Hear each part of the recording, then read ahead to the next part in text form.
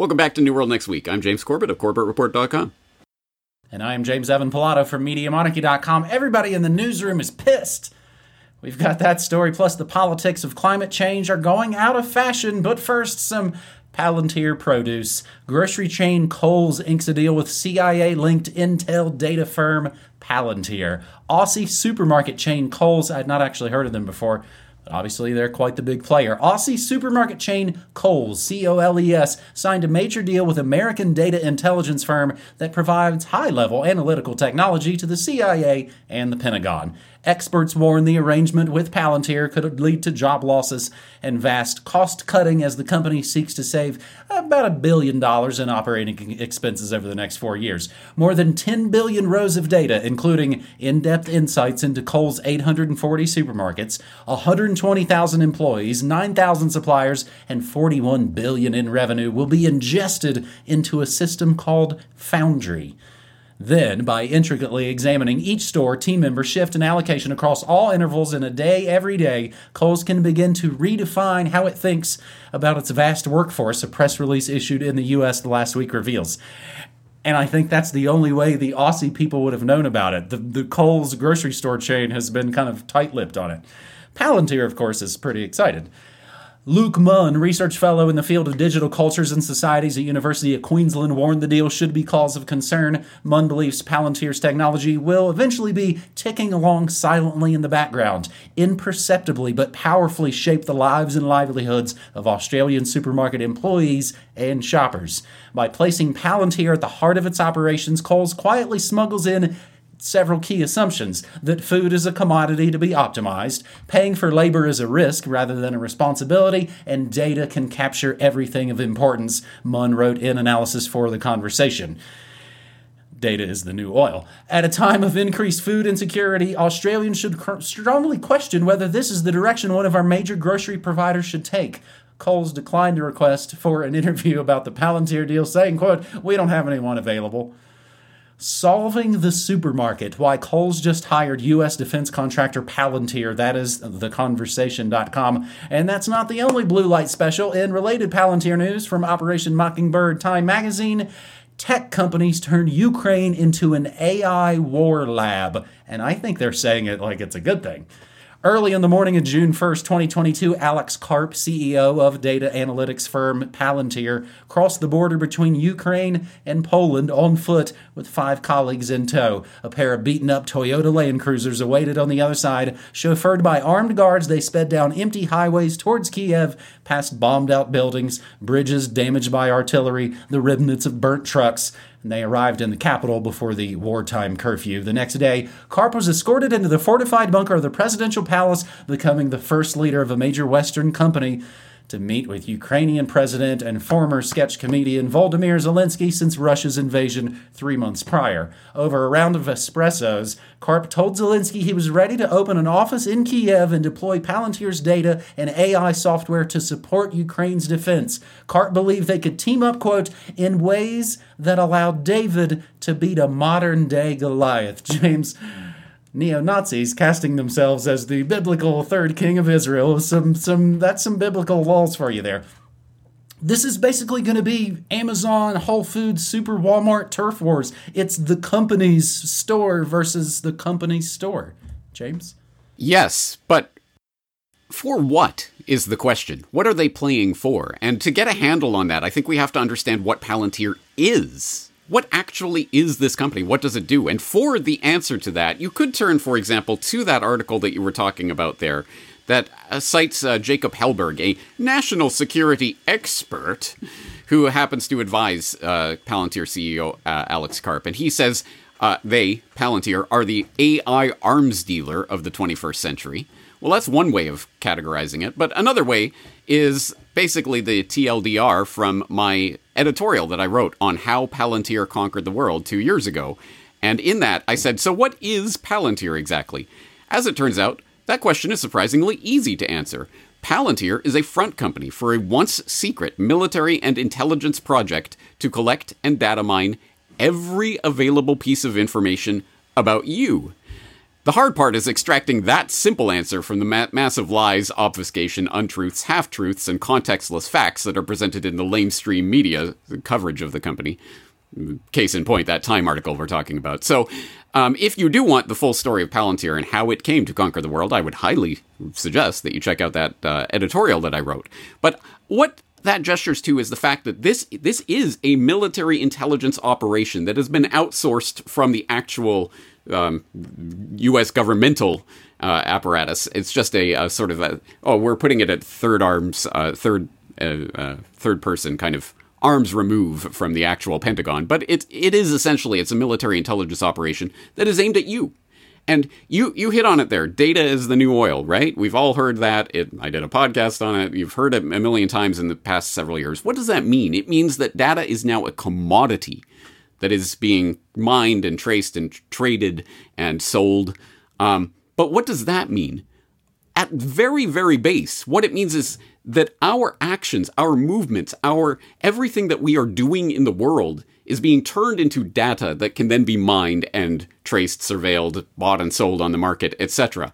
And to wrap your head around what that really looks like and what that means, people may have seen some of the creepy videos that are going around right now, like, this barista in Washington or whatever it is has put up this AI surveillance system that will record video of everything that's happening in this coffee shop and where the customers are going and who goes to the counter to order a coffee and how much they pay in that transaction and then where they go and how long they sit there and what the barista is doing. And it's automatically monitoring all of this to come up with the data that will apparently, I don't know, tell the barista how to make $2 more per hour based on customer turnover or whatever nonsense it's being sold as. But that's the sort of nightmare image of everything you do, everywhere you go, being tracked and traced and data mined.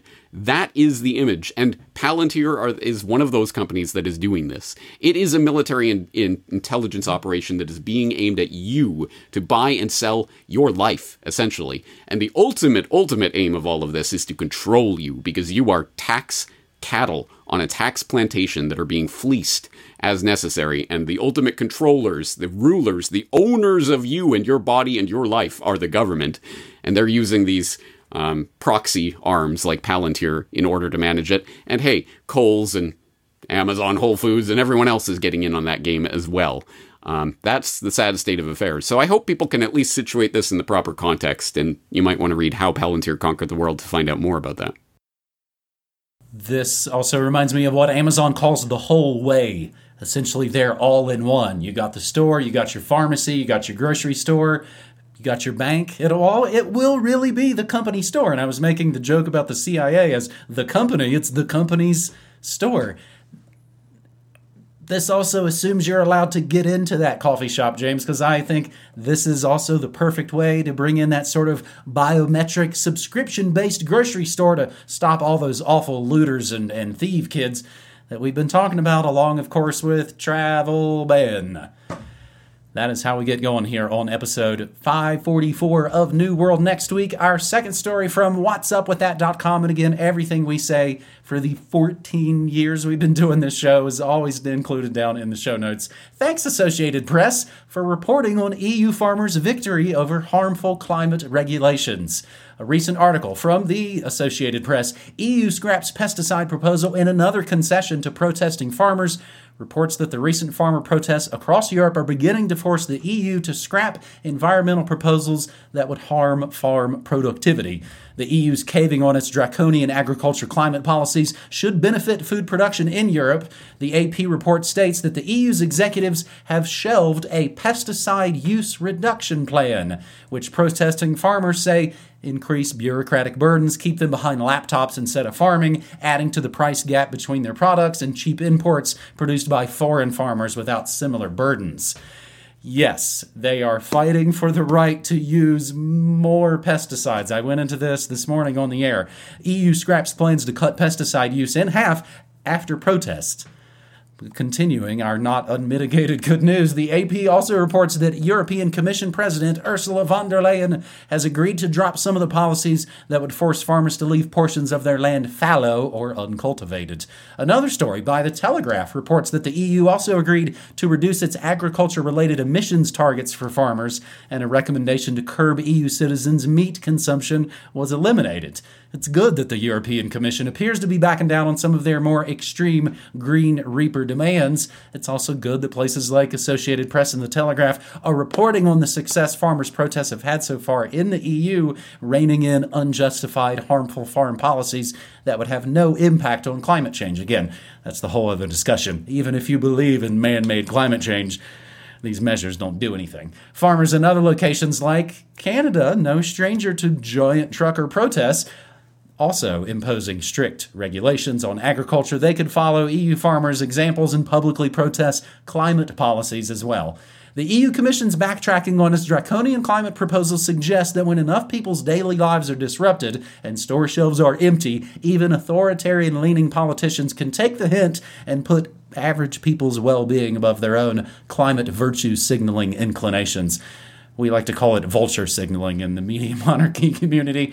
I will include the link to the AP article, EU Scraps Pesticide Proposal in Another Concession to Protesting Farmers. So that's the AP, that's the Telegraph. Here's the Beeb. BBC asks, are the politics of climate change going out of fashion? James, just try telling that to the kids throwing soup at that Monet painting the other day.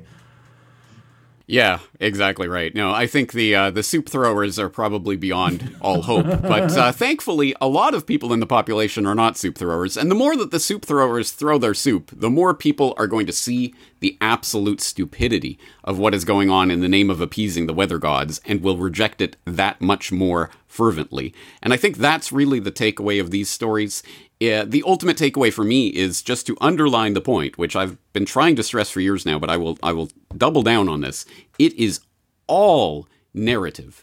It is all narrative. Everything that we are seeing is narrative. And what is happening is, as the dinosaur establishment media is dying and their control over people's minds is being reduced, people are able to see more clearly than I think they have in generations that there are definitely two narratives that are being laid out. And one is this establishment narrative of, if you protest at this, if you're against this, then you are a planet-hating, MAGA cap-wearing, right-wing, fringe, lunatic weirdo, and you should be hated and cast out from all society. And then there's the other independent reporting on this that is showing, actually, it's the truckers, it's the farmers, it's the salt of the earth laborers who the left used to at least to pretend to care about, who are now realizing, oh, this entire agenda is not about appeasing the weather gods, it's about controlling us and telling us what we can and can't do and trying to basically eliminate our industry in favor of their fake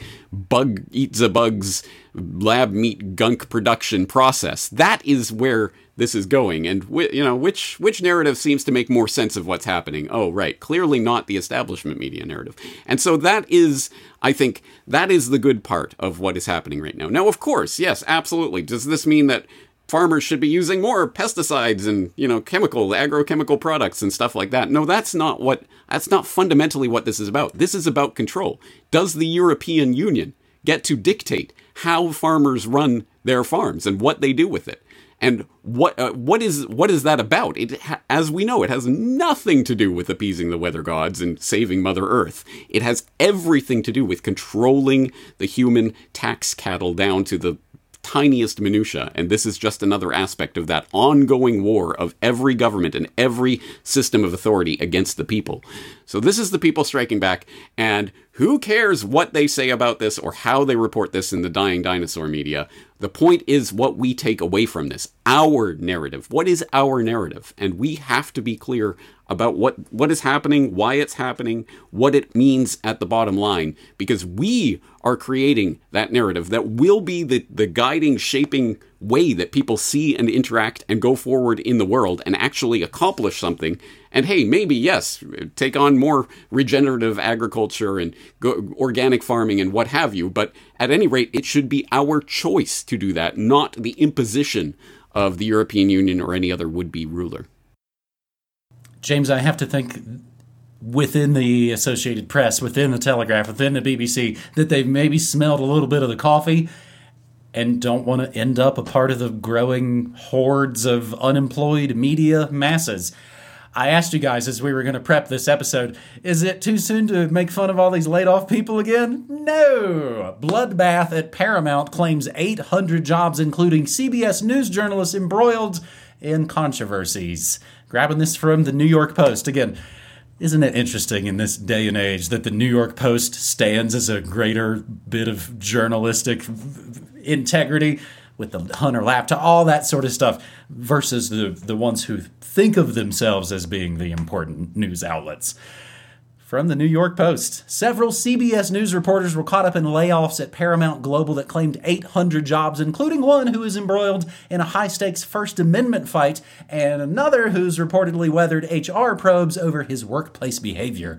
Catherine Herridge, an award-winning senior correspondent whose First Amendment case being closely watched by journalists nationwide, was among the hundreds of employees at CBS parent Paramount who got pink slips just on Tuesday, just yesterday as I speak to you. Carnage provoked outrage from the rank and file at CBS, with some focusing their ire on Paramount Global CEO Bob Bakish, who pulled down $32 million in compensation last year despite the company's ever-shrinking financial profile. Everybody in the newsroom is pissed that Bob Bakish is making $30 million and he's making these cuts, one insider fumed. Elsewhere, some suspected the layoffs were more than just cost-cutting. Sources said Herridge had clashed with CBS News president Ingrid Cyprian-Matthews, a sharp-elbowed executive who was investigated in 2021 over favoritism and discriminatory hiring and management practices. Sources said CBS News Washington Bureau, where Herridge covered national security and intelligence, was hit particularly hard. Don't want to be investigating national security. Herridge may soon be held in contempt of court for not divulging her source for an investigative piece she penned back in 2017 when she worked for Fox, and be ordered to personally pay fines that could total as much as $5,000 a day.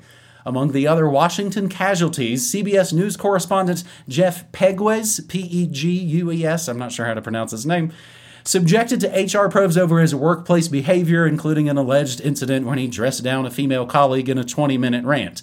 When the incident was investigated in 2021, Cyprian-Matthews, who insiders have accused of promoting minorities while unfairly sidelining white journalists, attempted to blame the female correspondent and eventually gave Pegues a promotion.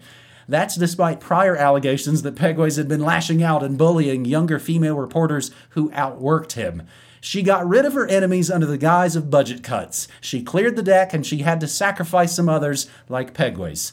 So I wanted to know a little more. What's this First Amendment case they're talking about? CBS reporter Catherine Herridge faces contempt charges for refusing to reveal her confidential source. U.S. District Court for the District of Columbia ordered Herridge to sit down for a sworn deposition regarding a controversial, or rather confidential, source she used for a 2017 story she covered on a Department of Defense-funded school that was the center of a federal investigation over Chinese military ties.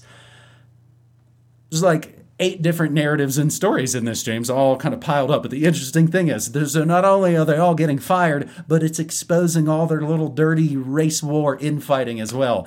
The New Yorker asks, is the media prepared for an extinction-level event?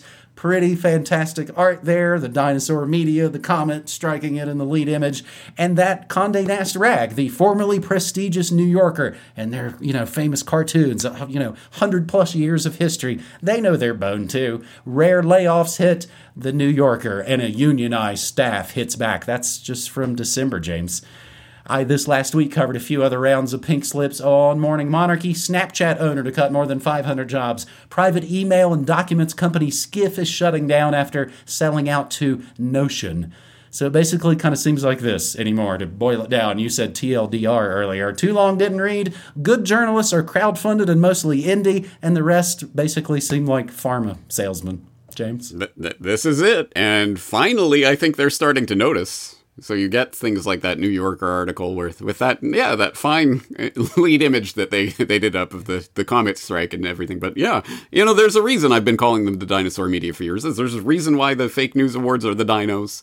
And finally, they're starting to understand that and adopt it in their own imagery. So good on you, mainstream media, for finally figuring something out. So just allow me just a moment to bask in the schadenfreude. But, okay, all right, enough. But if only it were the dinosaur media, and if only this were contained to that little paradigm, that little bubble of unreality that has existed in the corporate-controlled mass media of the past century, and that model's dying, yay.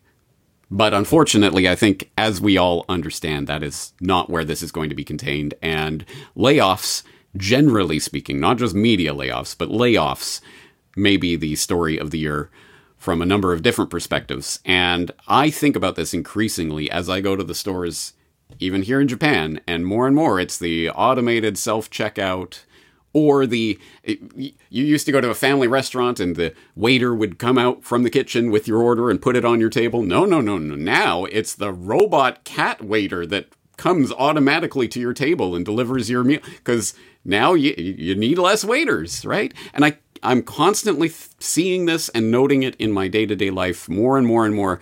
Where are even the entry-level jobs for young people starting out, just trying to get their foot on, just trying to work and whatever, pay bills while they're going to college or whatever it is? All of these entry-level jobs that used to exist are starting to go away. And there will be more and more mass corporate layoffs and more layoffs in various sectors of the economy, more and more automation, less and less human beings. There is a massive displacement of not just the workforce, but humanity itself, the likes of which we might have to go back to the Industrial Revolution to see, where you went from an agricultural, agrarian economy, cottage industries, and people working in the fields, to everyone having to congregate in cities in order to go to the factories to work. We're dealing with that type of complete transformation of human life and activity. It's just what will be on the other side of that. Unfortunately, if we just stumble into the maws of this gaping chasm blindly and just continue to go along to get along and chasing the dollars that they put out in front of us, we know where this is leading. It's not leading in a good way. It's leading to the 15-minute city controlled, surveilled, surveillance state of the future, where you might be lucky enough to get your UBI stipend if you take all your 58th booster and what have you. We know where that's going. But you hit on it there at the end. Yeah, with regards to the media, yeah, the real media are the people like you and me, the independent people who are doing this and who are providing something of value to people out there that they feel compelled to support.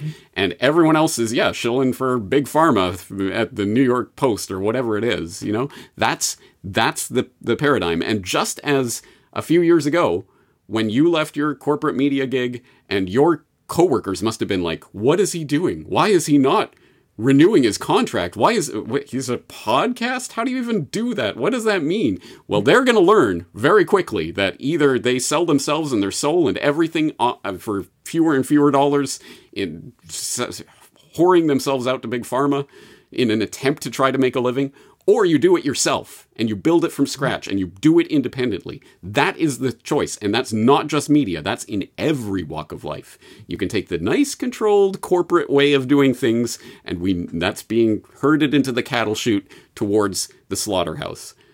That's our choice. So more and more people are going to start to figure out the independence and agorism and finding your community of people that will work together rather than outside of the corporate system. That is the way forward. Again, it's narrative. 100% it's narrative. And the people who don't understand that there's another narrative, another way of seeing the world, another way of interacting, are unfortunately going to get left behind.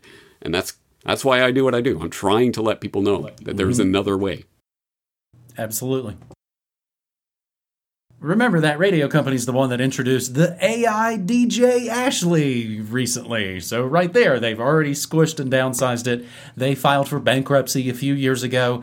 I could see, and this was helped me leave the place with my head held high, all my coworkers were getting fired. Everything was getting consolidated upstairs, which if you've worked in any corporate setup, upstairs that's bad news. They were piping in the Seattle morning show and acting like, oh no, that's the Portland show. Just complete and utter fakery. And I'm not good at going along with the fakery like that. James, I kind of wistfully trailed off there while you were talking, thinking about the jobs I had as a kid. I delivered a newspaper. That's done. Nobody buys that junk. I washed dishes in restaurants. Most of those are closed down, and it's all disposable crap from the food truck idling in the parking lot. Let's see, what else? I used to mow lawns. I don't know if people are allowed to have lawns. Of course, it's better than ugly farms and gardens. But, I mean, the carbon footprint alone on mowing a lawn with a gas-powered mower, good grief. So you're right, yeah, a lot of that has really been eliminated. I was trying to think, I was like, no, they'll still have to wash dishes in restaurants. No, they won't. No, they won't. The New World Next Week sigh. That is New World Next Week, episode 544. And because we don't run a bunch of ads and shill a bunch of garbage, we help run places like newworldnextweek.com. That's got corporate monarchy, hats, shirts. The apparel stuff is fun. But of course, it's the work that really, I think, matters. It's the DVDs. It's the Octopus radio plays. It's the music shows. It's the DJ shows. That's what I'm good at, James. That's the thing. I never wanted to be a political radio guy. All I ever wanted to do is turn people on to cool music that they maybe didn't know about. But I think that still works. I wanted to leave that corporate radio behind and give people better options. I looked at that radio station the other day. They have their little recently played, songs. It was like, you're playing the same crap I was playing when I was there. It's the Dire Straits song. That's why we do this. And the newest edition, I don't know if we mentioned it, if it was live the last time we were on, James, but we do have in-house Corbett Report 2014 data archive.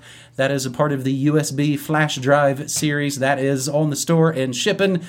And if you didn't know, why don't you know? I stream news, music, memes, and more Monday through Friday, 9 to 5 Mountain Time at MediaMonarchy.com/listen, where I play this New World Next Week audio before this episode is published anywhere.